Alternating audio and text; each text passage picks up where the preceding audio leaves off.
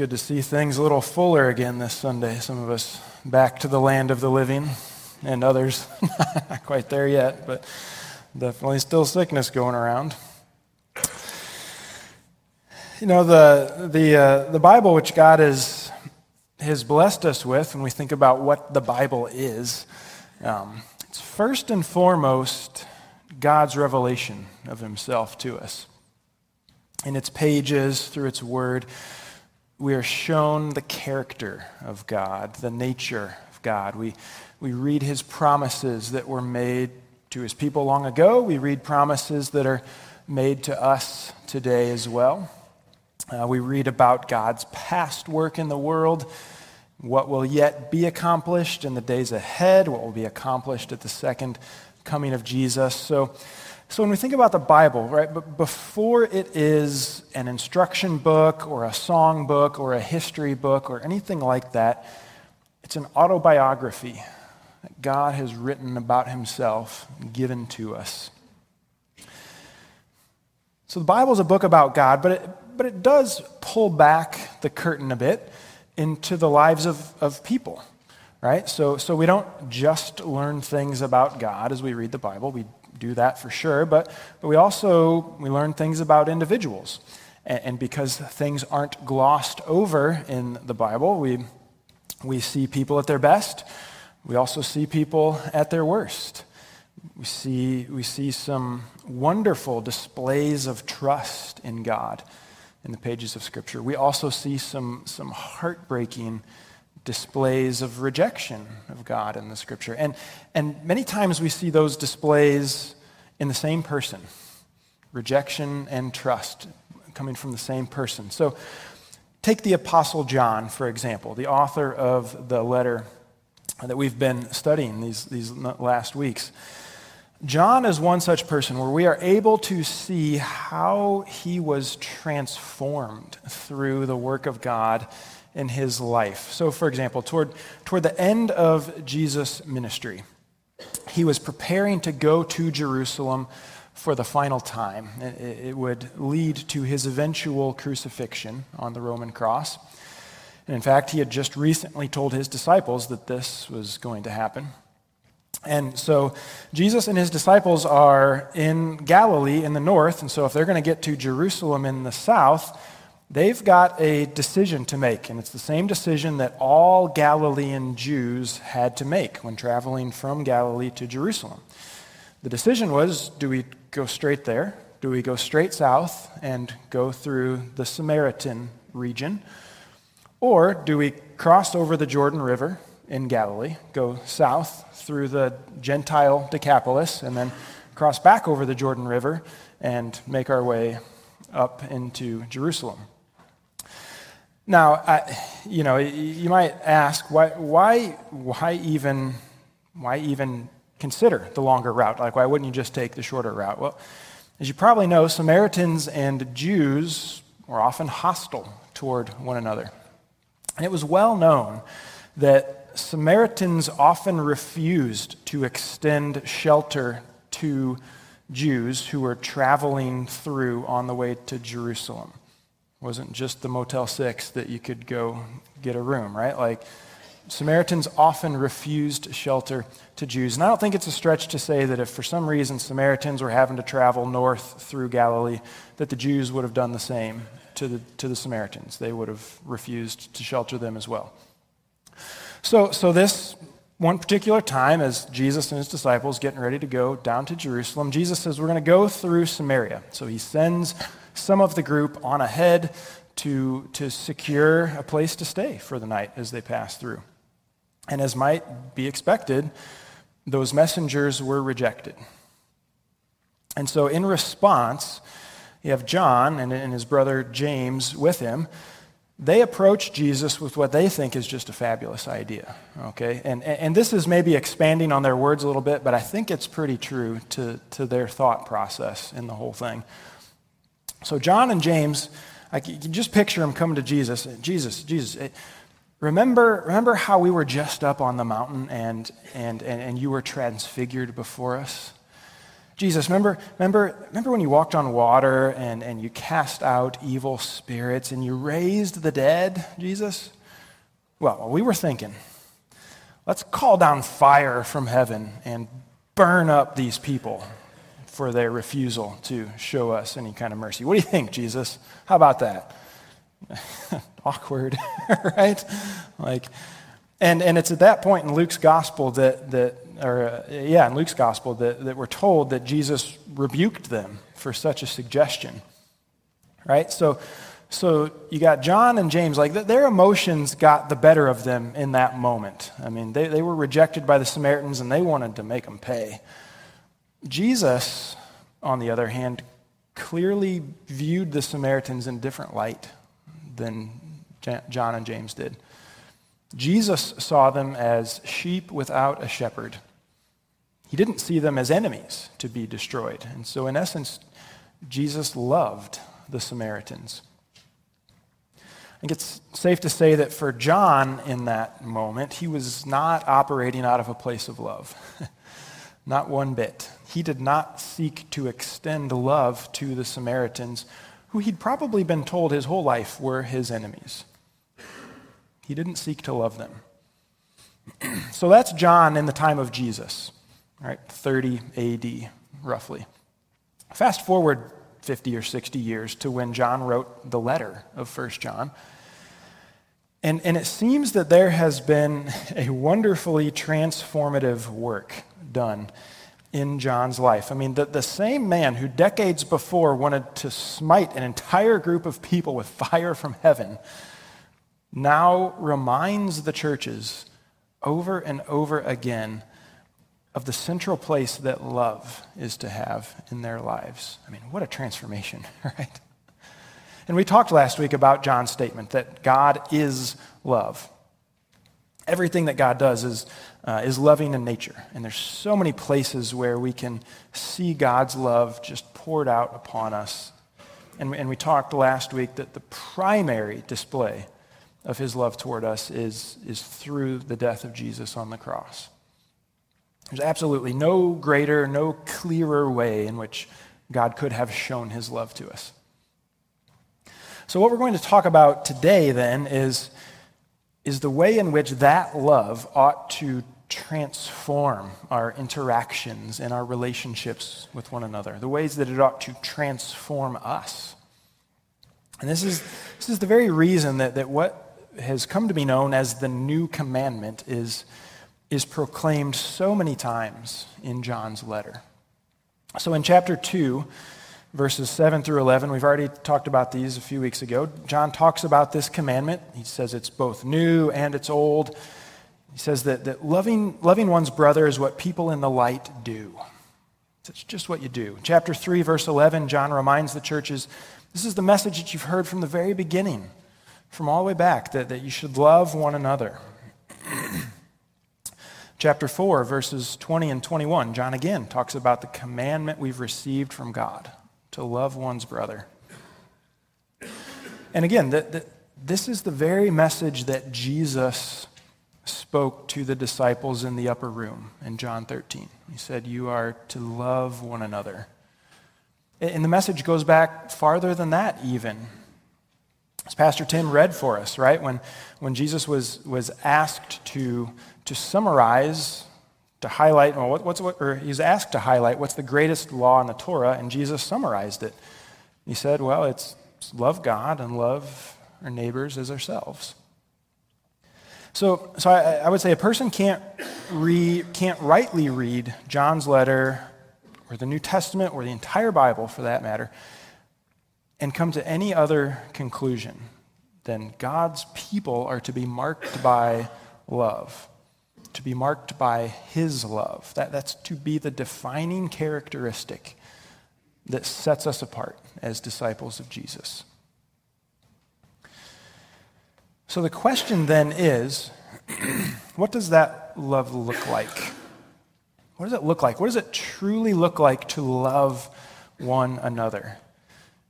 And there's lots of ideas out there, right, about what love is, but what does God mean when he says love one another? So for that, let's turn to 1 John chapter 3. We're going to read verses 16 through 18. It's page 1022, if you'd like to follow in the Pew Bibles. Here we get such a good picture of what this love is. So 1 John 3:16 says, "By this we know love, that he," talking about Jesus, "that he laid down his life for us.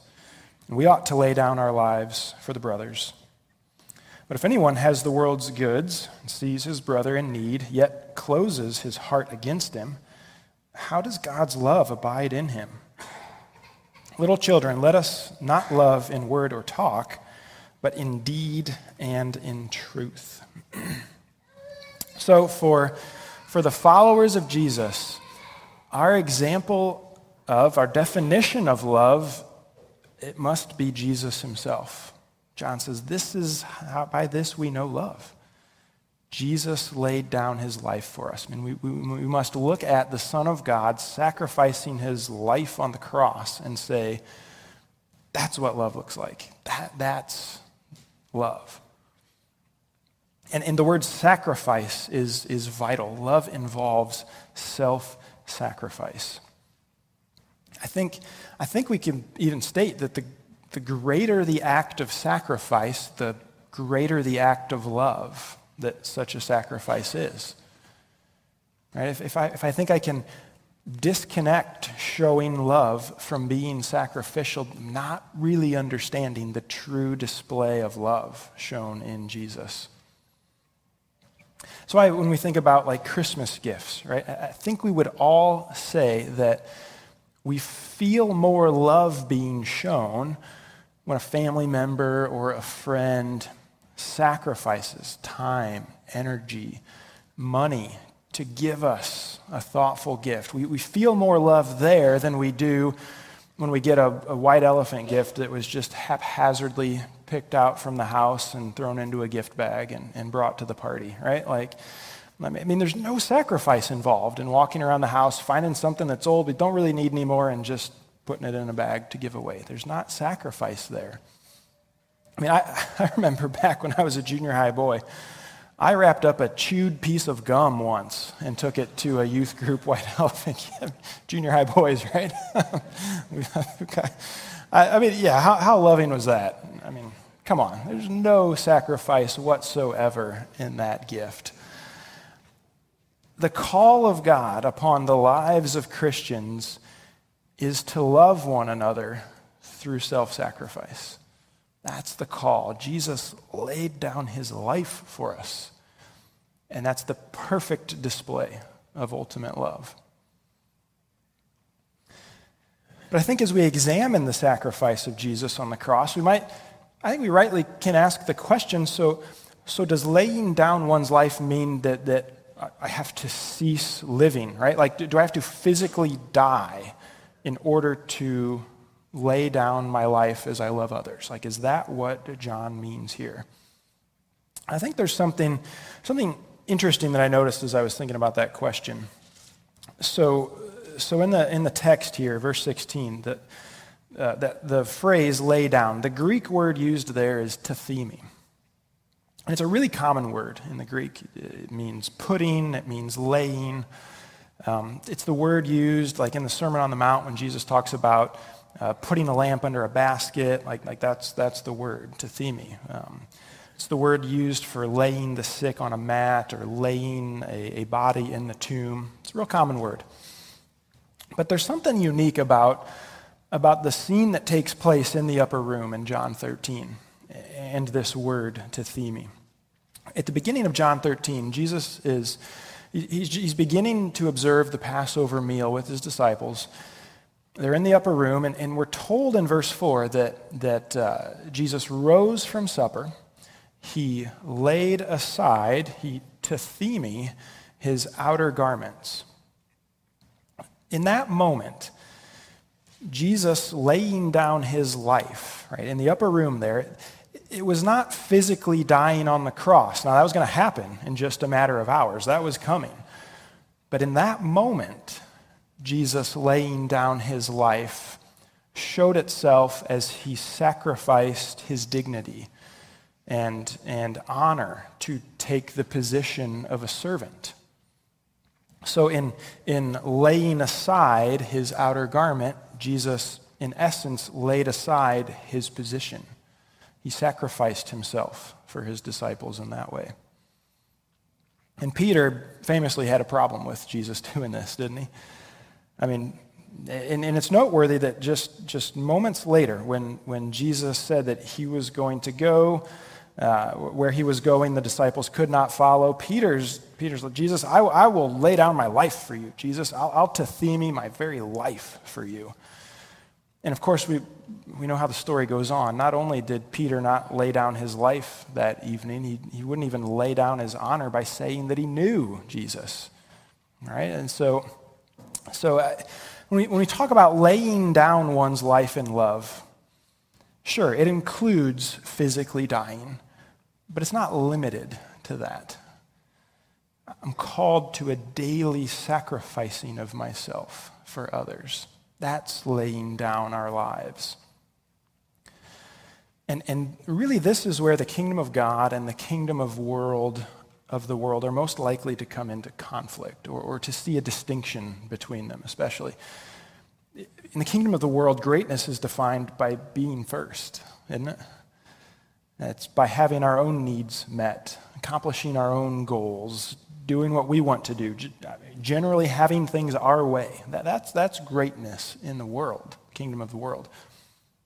In the kingdom of God, it's those who lose their life who find it. It's the last who are first. It's those who give of themselves to others who are blessed.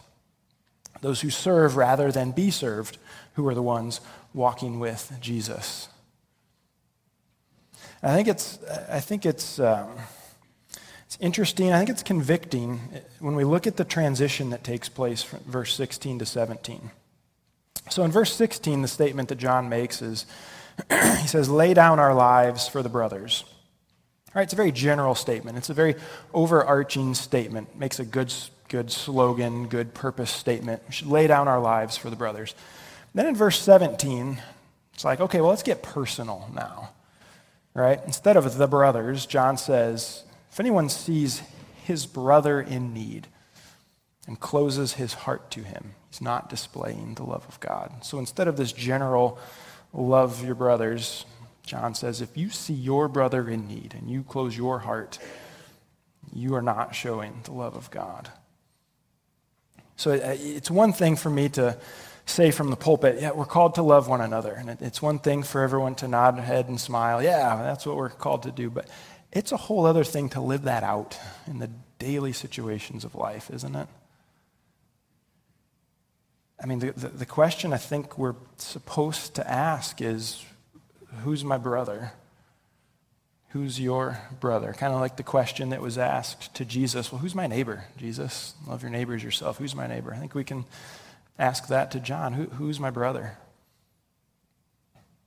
What does it look like for me to lay down my life for my brother, for my sister? That can be convicting, right? That can be scary too. There's hesitations, I think, that arise with that. There's hesitations that I feel anyway. If I lay my life down, couldn't I potentially be taken advantage of? Couldn't I maybe fall behind my peers, my coworkers? Couldn't I get hurt? Couldn't I alienate someone in my life who would disagree with living in that way? Couldn't I be misunderstood if I do that? And I think the answers to those questions are yes, yes, yes, yes, yes. Like, yeah, all those things could potentially happen. That's part of the high calling to love sacrificially. In the midst of all those possibilities, that we still lay down our lives. So I was thinking about that this week. I was taken back to the summer of 1999. So that summer I was going into my freshman year in high school, and our youth group took a mission trip to the Pine Ridge Indian Reservation in South Dakota. one of the things we did that week while we were there was we put on a VBS program for all the kids. And during that week, I was blessed to witness a display of love that I have not forgotten 25 years later. I still remember this quite clearly. So a common occurrence that week was the giving of piggyback rides to the kids. I mean, they just loved it. Every kid would come up and ask for a piggyback ride. We all lost count of how many piggyback rides we gave throughout that week. Well, toward the end of the week, there was a little girl, 2 or 3 years old, came up to my youth pastor and asked for a piggyback ride. Nothing out of the ordinary there. That's par for the course. But what made this situation different was that this little girl had just peed her pants. And she wanted my youth pastor to give her a piggyback ride back home, back to her house. And not just walk with her. I mean, she wanted to be carried, wanted a piggyback ride. And I don't think I will ever forget watching my youth pastor pick up this little girl and put her on his shoulders and give her a piggyback ride back to her house. I mean, now there was a lot of good jokes that came out of that, I'll be honest. But in that moment, I mean, he laid down his life, and that looked like laying down his dignity, looked like laying down his comfort, maybe laying down his health, right? Also, he could show that little girl the love of Jesus. Loving his brother, loving his sister in that moment. That's what it looked like for him. Man, it's one thing to gather in this room today and talk about loving one another, and we should talk about it. But as John writes in verse 18, it says, "Let us not love in word or talk, but in deed and in truth." What is that situation where you have the opportunity to love someone sacrificially? That situation where we have the opportunity to lay down our lives for somebody else. And I do use that word opportunity on purpose because it's an opportunity, right? It's an opportunity to, following the example of Jesus, show the love of God. To love someone else as Jesus loves us, laying down our lives for them. So I don't know who that person is for you. I don't know who the situation is for you. It might be something you can think of right off the bat. It might be something that's just going to show itself tomorrow at work or at school or something like that. Are we willing to lay down our lives? That's a high calling when you think about it. That's a very high calling, to love as Jesus loved. And it maybe leads us to ask the question, is that even possible? Is it even possible to do that? To do it like Jesus did? I mean, maybe you find yourself in the same place that I do when I'm reflecting on a situation that just unfolded, and I'm asking myself, why couldn't I have just shown love there instead of reacting how I did? Like, is it even possible to live out this high calling? And for that, I want to look at a few verses in chapter 4, 1 John chapter 4, and speak to our ability to love as Jesus does. So if you look with me, 1 John 4, I'll read verse 7 and then skip down to 11 and 12. Verse 7 says, "Beloved, let us love one another." There's the command again. "For love is from God. Whoever loves has been born of God and knows God." And then verse 11, "Beloved, if God so loved us, we also ought to love one another. No one has ever seen God. If we love one another, God abides in us. His love is perfected in us."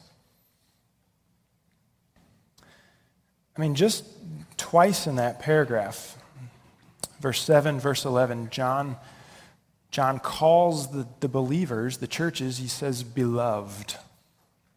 Again, he's not referencing his love for them. He's referencing God's love poured out for the believers.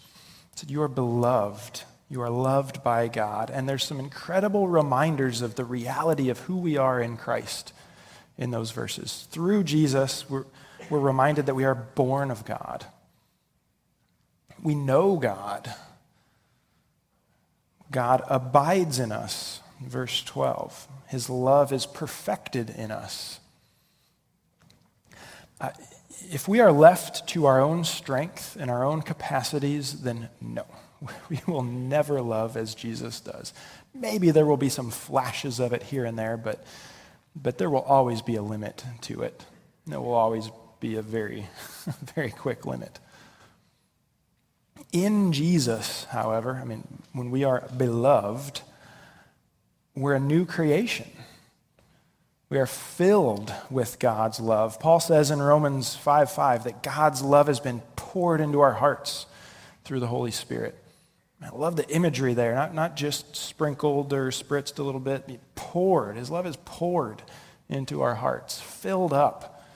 In Jesus, I'm filled and I'm made able to lovingly lay down my life for my brothers and sisters. John says, we're born of God. Think about what it means to be born of God, to be a child of God. Who do children most act like? For better or worse? Parents, right? We know this. We know this. Some of that has to do with nurture, just being raised in a home with their parents. But some of that has to do with nature also.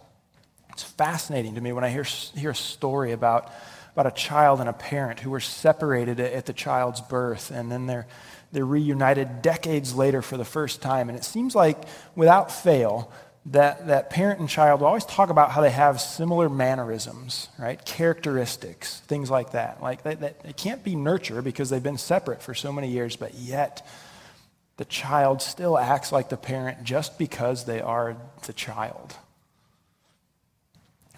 When we're born of someone, we naturally act like them. We live like them. It's just how it works.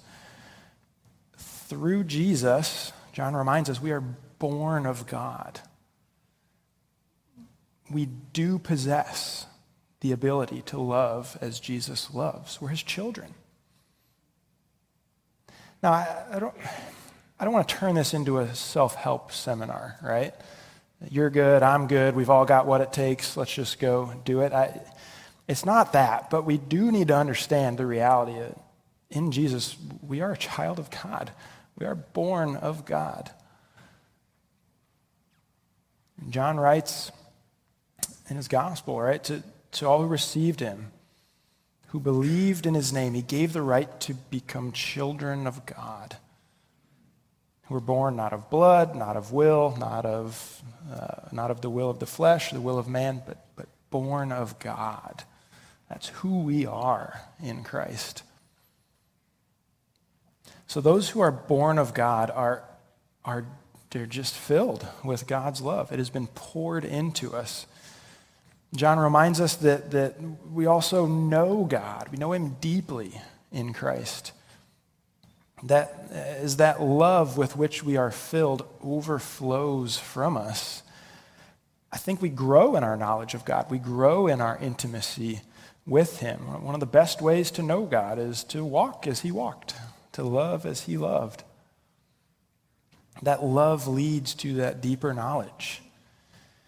And if we're ever tempted to think that we are left to live out this high calling on our own, right? That God is kind of removed with this checkboard and keeping track of when we succeed, when we fail, making notes.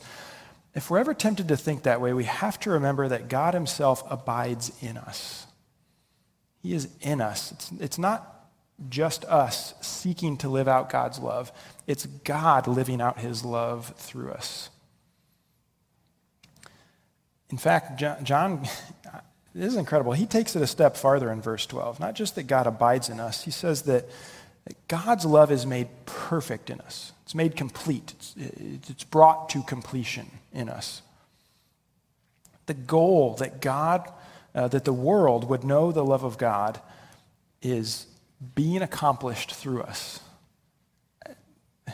That's incredible, isn't it? I mean, at the beginning of verse 12, it's almost like John puts a phrase in there that's off subject. No one has ever seen God, right? He's talking about love. If God loves us, then we ought to love one another. You know, if we love one another, God, and in the middle there, well, no one's ever seen God. Like, John, what are you, why is that phrase in there? What are you doing? When he makes that statement, he's linking back to the Old Testament where a handful of people were given glimpses of God's glory, but no one was able to fully see God, or else they would die. And then Jesus, as the Son of God made flesh, Jesus comes on the scene, and as mankind, we're able to see God in a way that we couldn't before. It's really quite incredible when you think about it. But even at that, right, like the scene on the Mount of Transfiguration clues us in that God's glory was still shielded in some way in Jesus, right? Like the disciples saw Jesus and walked with him and heard him teach and saw what he did. But up on that mount, there was still something different, right? He was transfigured. His glory shone in a way that it didn't every other moment of his life on earth. But so then Jesus, right, after his crucifixion and his resurrection, then he ascends back into heaven, and all of a sudden, he's not even walking the earth anymore, that mankind might physically look upon God. So does that mean that we are left with no way to see God anymore? Are we back to where we were before? I don't think it means that at all. God continues to reveal himself. He continues to show himself. As I started this morning, the Bible is one of those ways. God reveals himself through his words to us. God has chosen another way to reveal himself to us. While no one sees God, they do see God's love. And as John writes, as it is perfected, completed, carried to completion within us. Right? It is as you and I lay down our lives, loving as Jesus does, that God is seen. Now, that's an incredible thought to think about.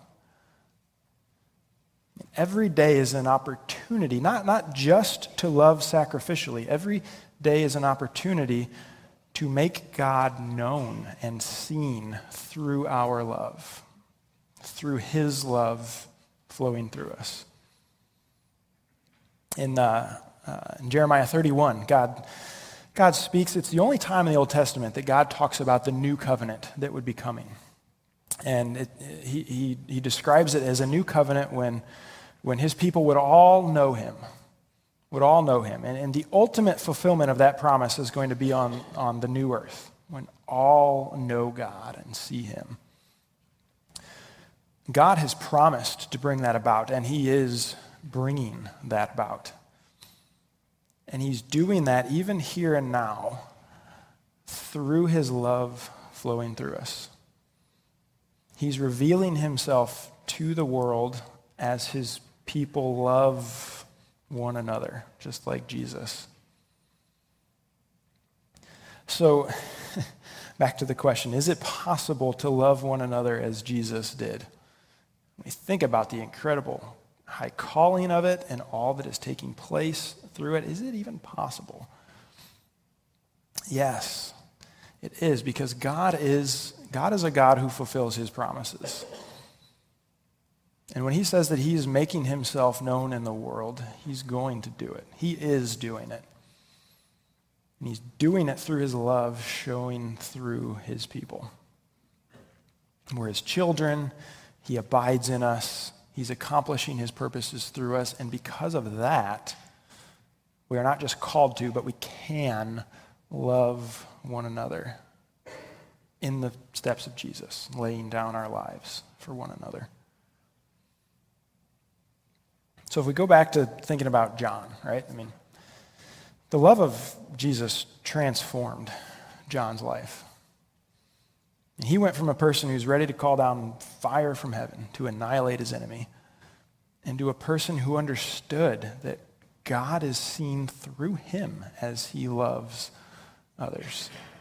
Wow, what a transformation in that one individual's life. What a transformation in John's life. The same God who was at work in John's life is working today, working in my life, working in your life as well. It's the same God. He's doing the same transformative work. Maybe some of the details are a little different. Maybe we're not walking around trying to smite Samaritans, but it's still that transformation. We're born again as children of God who are called and empowered to love one another. The work of Jesus is taking place within us. And I believe that the extent to which we will see God in our lives and in our church is directly proportional to the extent which we love one another. The more we love one another, the more we will see God on display. The less we love one another, the less we will see God on display. It's the way that he has chosen to be seen in the world. So that's the calling. The calling is to lay down our lives for others so that God can be seen clearly in our midst. Great responsibility, for sure. Very high calling. But what a wonderful blessing as well. When I think through my day, when I think through my week and look at situations, when I see those as opportunities to display God to that person, to that family, to my office, whatever, man, what an opportunity that is. What a blessing that is to even be able to take part in that, to be able to put God on display as he transforms us. I think that's such a wonderful thing. John reminds us that's, again, he says, chapter 3, verse 11, that's the message that goes from the very beginning, that we should love one another. Stand with me. Let's come before God. Let's humbly approach him, asking that he is doing that work within us, that he would continue doing that work within us, and that we would be humble and submissive to it. So let's pray. Father, we come to you as the beloved. We come to you as people who are loved by you and filled with your love. Your love has been poured into our hearts. And I'm so thankful for that, God. I'm grateful for it. I'm grateful for the transformation that brings about in my life, the lives of many, many others.